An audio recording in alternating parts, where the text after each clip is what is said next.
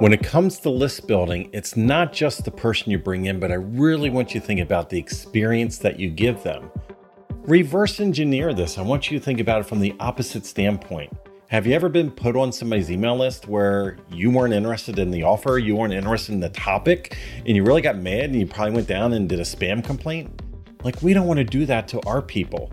When we attract people into our world, we want to make sure they're right fit people to begin with.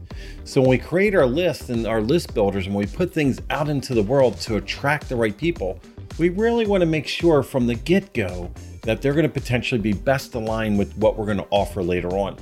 So you should have a clear distinction as far as what you really want to offer so that it is built. When you build that list builder, it will naturally attract the right people into your world.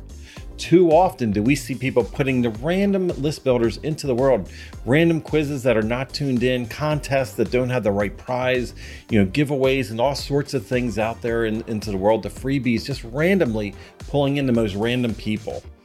And the thing is you really need to look at the user experience. Why would you even want to email somebody that is not potentially the right line person that would even be interested in your offer later on?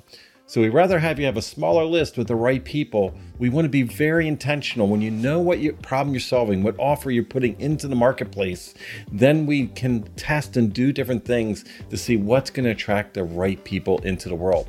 I know when Melissa and I go to the beach in our local area on the boardwalk, we walk down and that candy store always has somebody, they have their own list builder right in front of the store, their own little lead magnet in the way. And it's somebody that has a little, thing of fudge that's right there with little toothpicks. And it's like, Now the moment you get a taste of it, I'm like, oh, I need to go in because I'm a chocoholic and I'm going to go in and I'm going to get that fudge. They get me every single time, right?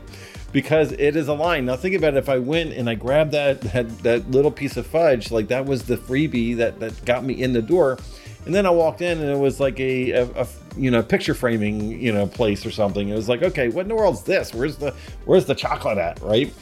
And a lot of us do the equivalent of that. We detour people off of what they're doing. We bring them into our world and we dead end them all the time.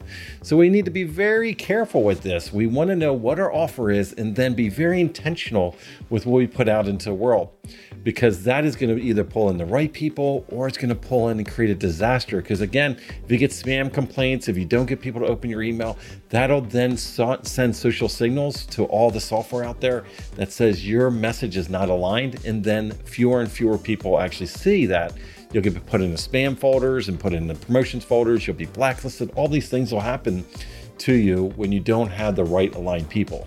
So let's get the right people. I'd rather have fewer right people, right aligned people into your list to begin with, because from there, then the gold is on the other side. We can always make them offers, and our highest, best use as far as our buyers are concerned will come back over and over again because we align that list with the offer, and we're going to do that with the right messaging that we put out into the world. So go ahead.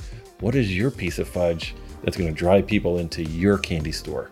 That's what we really need to think about. Begin with the end in mind.